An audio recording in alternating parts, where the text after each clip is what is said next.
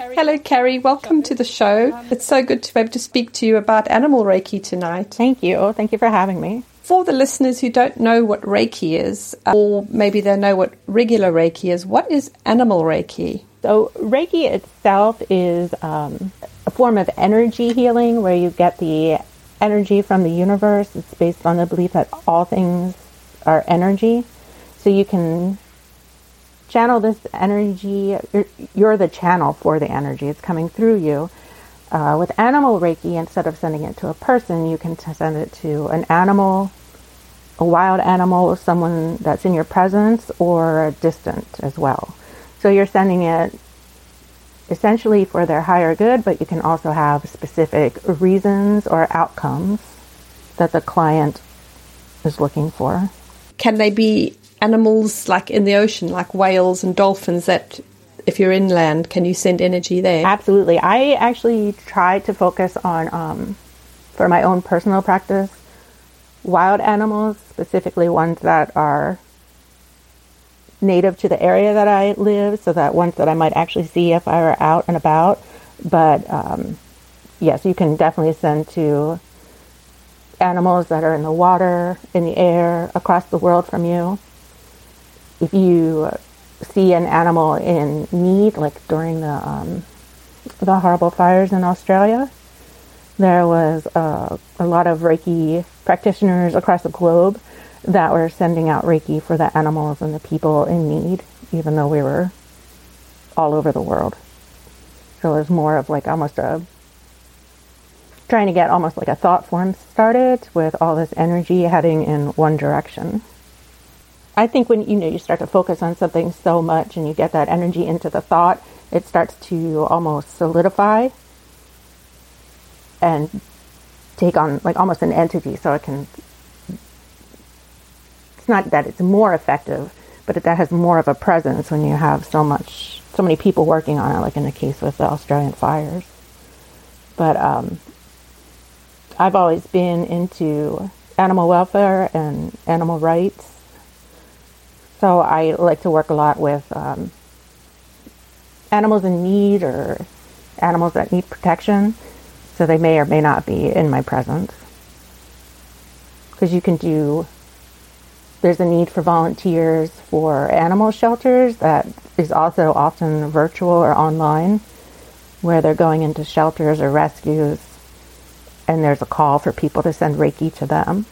And I actually have a dog who is a rescue, and the way that she came into our life was that I was volunteering at the local shelter to take dogs out on fun ventures, but I had gotten clarification that I could also do Reiki on them, and she had surgery and several issues, so I took her for the whole day here in our house and had her on the sofa, and so that I would just be doing Reiki on her throughout the day to help with her surgery.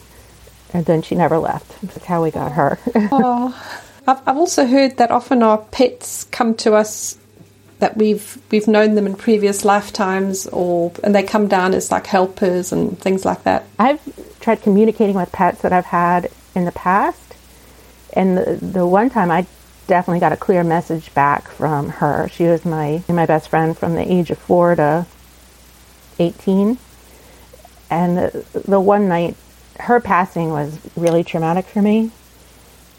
And I had put off trying to contact her for so long, but one day I just sat down and did it. And the next day, like 3 things that might not mean something to someone else happened simultaneously. And to me, it was a clear sign. Church bells went off as train whistles were blowing, and a cardinal landed in a little bush in our yard. And cardinals are often a symbol of a loved one that's passed on. And church bells are always so beautiful and sound like hope. And train whistles have always been really special to me because I used to live in the country, and a train whistle always sounded like possibility of a future that I could be a part of. And I just thought that after I'd sent her Reiki and talked to her in the evening, that she was sending me this huge message that there wasn't a reason to be upset about her passing, that she was still there, that she was safe, and that the future was still bright and she was fine. It's beautiful. Because so many people fear dying because, we've been told that you only get like one time on earth, or that when you die you're going to go to like judgment or hell or heaven. It's made to feel really, really scary. I know it is terrifying. It can often just bring me to a standstill. But I think my experience with death is a little different than most people's because I am the youngest with my siblings. And the reason my parents waited so long to have me is that my middle sister, who was 10 years older than me, was born with cystic fibrosis, and she wasn't supposed to live till the age of 2. I know it sounds peculiar to say I grew up with death as a part of our family, but death was a part of our family. It was always there because you never knew when it was going to happen, because she was in the hospital at least every 2 months. She would be in for a week or two consistently throughout her life. And she had, most people have a pantry of food. While she had that, she had a pantry for medications. And so as a young kid, she never hid that from me, and I was always a part of her treatments. Like when we'd have to do percussive treatments on her back, even though I was like 5 years old and probably not very helpful, I was part of that. And I grew up in hospitals, fine. I loved hospital food because to me it was a time to hang out with my sister and watch TV and curl up in bed with her. She always treated me like an adult in the conversation. So I think I had a different concept of death growing up. There's actually a type of Reiki called grief Reiki, and that takes listening, compassion, hearing the person, allowing them to understand the stages of grief, to sit with their grief and not to rush it, while also giving them Reiki. So you can also offer Reiki to the one that passed on. Grief Reiki itself is about the process of healing because it's not something that can be rushed. I think society can expect a time limit on grieving, and you might get pushback that it should be done now, that your time limit's up. You've had your time off from work. Why are you still grieving, even if it's a person or an animal? I think Grief Reiki helps with the understanding that grief is going to probably be a part of your life. You just learn coping mechanisms to continue to move on without them while remembering them in ways that are helpful. I've heard that when you die, there's the traditional tunnel of light that you can go to, but you can also decide when you die that you don't want to go that way, and you can actually choose if you want to go home to where you came from. I'm not as familiar with that, so I don't want to go too in depth on a subject that I'm not to, because with my work I try to channel talking to them. So for me, I can still communicate with my sister and my dad, so I don't know if I would say that they went to the light or if they decided to stay here until I was ready to either let go or move on with them. And I know my husband gets messages quite frequently from his favorite maternal grandmother. So I'm not sure about the actual transition after death. For me and my work, I think some of their spirit or some of their energy is residual and still is here with us. And that's what I work with, if that makes sense. How does scrying fit into finding guidance for our lives, like life purpose? Scrying is essentially, I always think of, if people have watched Harry Potter, that scene with Dumbledore taking the wand and touching the reflective, and it's like he pulls memory out. So scrying, that's a good image of that. It's a reflective surface. Any reflective surface can be used for scrying. So you can use water, crystal, like a crystal ball, a black mirror, which is a mirror. I have a mirror that I painted the back of it with oil paints and black, so it's a reflective black surface. So essentially you want something where you're not staring at your own reflection, but you're able to sort of lose yourself in a trance in that reflection, and you're entering a meditative state, and images, you start to see images either in the reflection or they just start to come to you, images, scents, sounds, thoughts. So my favorite one is wax scrying, which is I add Reiki to that. So I burn the candles, and if there's a question or something that needs a solution or an answer or guidance, I focus all of that onto the candle as it burns and let it burn I just keep letting it burn until I feel it's the right time. And then I blow out the candle and pour the wax into a bowl of water. And the shapes that form are what I interpret as the answer. There's another form of scrying where I have a black soapstone bowl, and that doesn't involve wax. It's just the water is calm, but you can see through the water into the reflection of the black coming up. So it's sort of like a black mirror, but you get the extra element of water. So what I like about scrying, I love tarot cards and I love oracle cards, but scrying to me is more of a direct conduit, because I'm not using someone else's art or interpretation of the archetypes or their interpretation of the symbols. It's strictly the images and my intuition and what I'm sensing I'm getting from guides.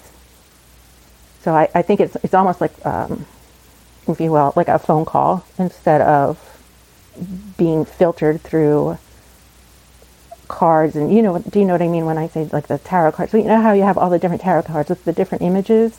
So that artist interpreted what they think the archetypes and how that means to them, which is beautiful and has a place. But for me, scrying is using my gifts directly with the guides. And certain symbols may not mean the same thing to me as they do someone else. Like, for instance, I know the coyote often gets portrayed as a trickster, but for me that's not at all what they are, because with animal symbolism, I rely heavily on the biology of the animal and reading about their nature or any kind of recordings of them. So if the animals show up in a reading, I am going to use not like the little keywords that other people might use as their symbols, but I'll base it more on the animal and what relationship I might have with them when I'm out in nature. Coyotes are my spirit guide, and I'm starting to think like maybe I'm never supposed to ever see them in the wild, because my husband, like, I'll literally be sitting beside him and he'll see one. No, I don't. It's happened like 3 times where I've turned around and he's like, "Oh my gosh, did you see it?" I'm like, What? No, there was a bird. And I'm like looking at a bird, and he's like, "It was right there." And then one time he went on a hike, and I said I was tired, and I sat on the bench, and he actually had like 3, 4, like a whole bunch of them surrounding him on the hike. And then another time he went grocery shopping at 6 a.m., which I can't be awake at that time. And another one crossed his path. So I don't know if that's true for other people, or it's just my excuse for never getting to see them. But I think my relationship with my spirit guide is meant to strictly be spiritual, and I don't get to see them. But I love working with crows and other animals that I do get to see on a regular basis. I love crows. I was just outside talking to one shortly before this meeting, and they come over my house at 5 p.m. every day. As they come back to roost, I always go outside to greet all of them. Yeah, I just had one out on our front walk before the meeting, and he's eating, I don't even know what he's eating. It's so gross. And I was offering him different food, but he's helping clean up a mess that someone else made, so he's happy. Do you have a superhero or someone in your life who's your inspiration? Yeah, I like thinking of everyone as equals with different... So definitely my sister, Dawn. She was a huge inspiration for me. I always say there's no me without my sister. She was my mom. I mean, not really my mom, but she was like my mom, my best friend, and obviously my sister. But everything she did, I did. I can't even... It probably, I think, would have been annoying to have a mini-me, but if she played the clarinet at night, I had a recorder that I had to play. I'm a vegetarian for almost my entire life because she was. And then, so she basically formed the background and foundation of who I am. And I think that I carry her with me every day. But then also in current life, instead of when I was a child, my husband, I think, is it's not so much that he's an inspiration as that he allows me to just exist without boundaries or putting me in a box or expectations of what it means to be a wife and a mother. Like, he's the first person that just I can really breathe around and just be myself and not expect pushback.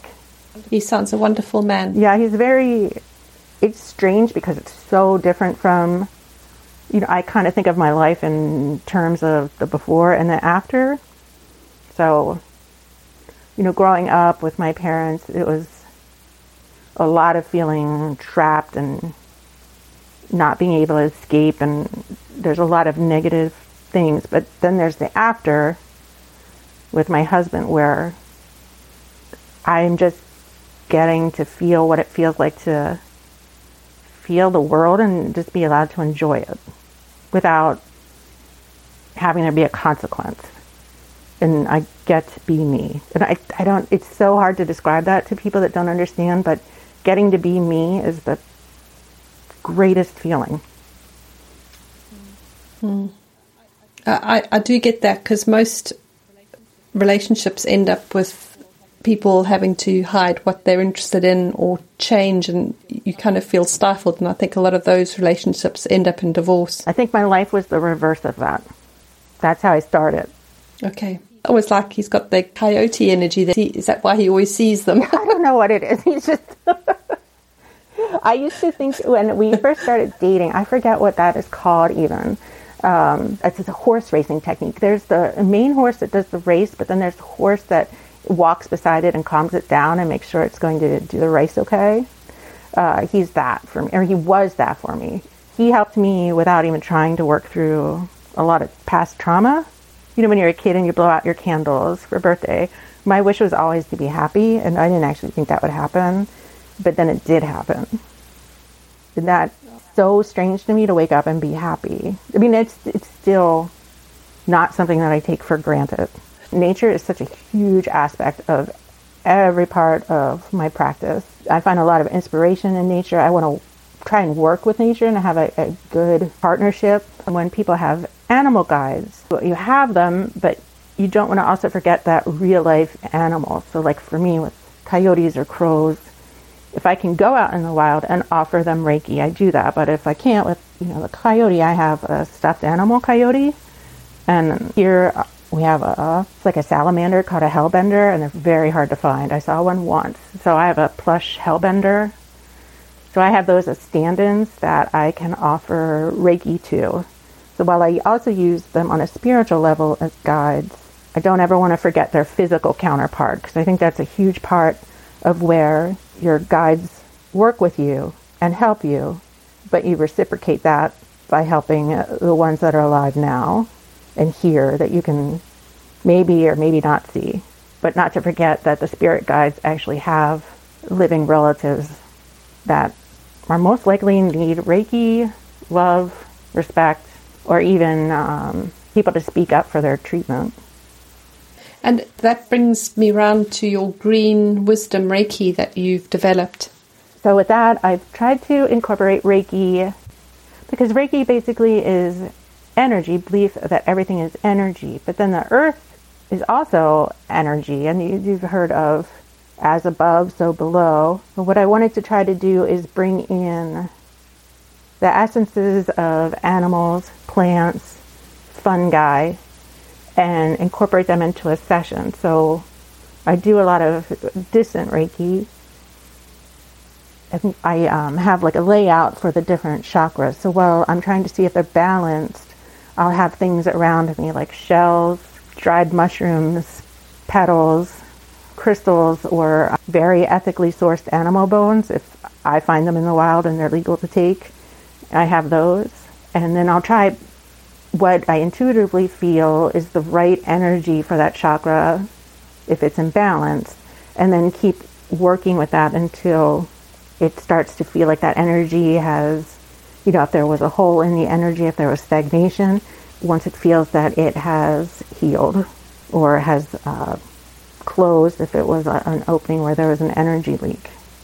And then I also use essential oils as well for the plants, or just plant spirit energy, which is basically similar to when you get the concept of an animal spirit guide. You can have the plant spirit working as well, calling that in to help with a session. So I like to blend the Reiki, earth, the energy of the earth, and then the different parts of earth. And I really like working with the elements as well, like fire, water, air, earth.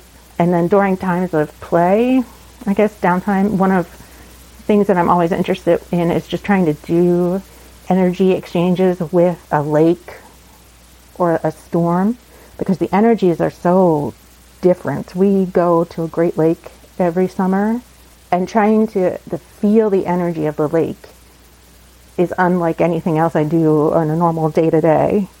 And then with a thunderstorm or just a nice summer day or a plant, there's gentle energies, there's turbulent, there's so many different ones that if you feel them and create a relationship, you can call upon them later. I had a picture of you out in a thunderstorm and feeling the sort of electricity and the beautiful petrichor smell. And so much power in this storm, and I really like storms. That's a feeling that you can... It's also asking if you can use that energy. It's not just trying to harness it. It's a making sure it's okay. Like if I go out once, there's this really old tree around here. It's an oak tree. It's over 200 years old, and it's absolutely breathtaking to go visit it. And I asked one day there if I could have some sort of gift to remember the visit. And I looked down, and there was a tiny bit of a black rat snake spine at my feet that I honestly had not seen moments before. Wow. So it wasn't, the tree had given me a gift. And then when I looked up, I saw there was a bird must have been up in long ago, because I saw this shedded skin, and I had a little bit of like a roost. So I think a hawk must have eaten it, and it had dropped however long ago. When we went to visit the tree, I was sharing Reiki, and I wanted a gift, but if I had seen this spine, I would have asked first anyway, but what I asked first was for a gift, and I thought it would be part of the tree. But it was a snake, which was pretty excellent. Wow, that's so interesting. Yeah, that happens pretty frequently, I think, because for me, it's a lot about respect and making sure that I'm very respectful when we're out and I'm taking a hike or walking. If I see deer, I try to stand still and not scare them and just observe. There's a lot of observation that goes into understanding the nature that I then want to ask to work with me. For instance, crows. I took my dog for a walk, and she clearly had upset all of these crows. They were just loud voices decrying us, interrupting their morning meeting. And I made us stop, and I was like, it's okay, we're just, we don't want us to keep walking, we can turn around, it's not a big deal. And then this one crow just kept staring at me, and so I asked if I could offer him Reiki, and he was kind of like grumpy, but he was just like, I want you to leave. And I was like, well, let's just try if I offer you Reiki, and then see if you can feel my energy and my intention, and if you'll be satisfied and you can go about your day. So I tried that, and then he called to everybody else, and everything settled down. And then it wasn't the next day, it was like 2 or 3 days later. We have a small city yard, and the crows always fly over us, but there's simply no reason for them to stop in our yard because it's not big enough or anything. But about 2 days later, I went out, and 10 crows landed in the yard. And for me, I was like, I don't think it was the same crows, but I think the message that I was not the kind of person that had ill will towards them. You offered a gift and time and respect, and this is a return gift. It just seemed like thanks for taking the time not to just go walking with your dog and making sure that you checked first. Wow, that's amazing.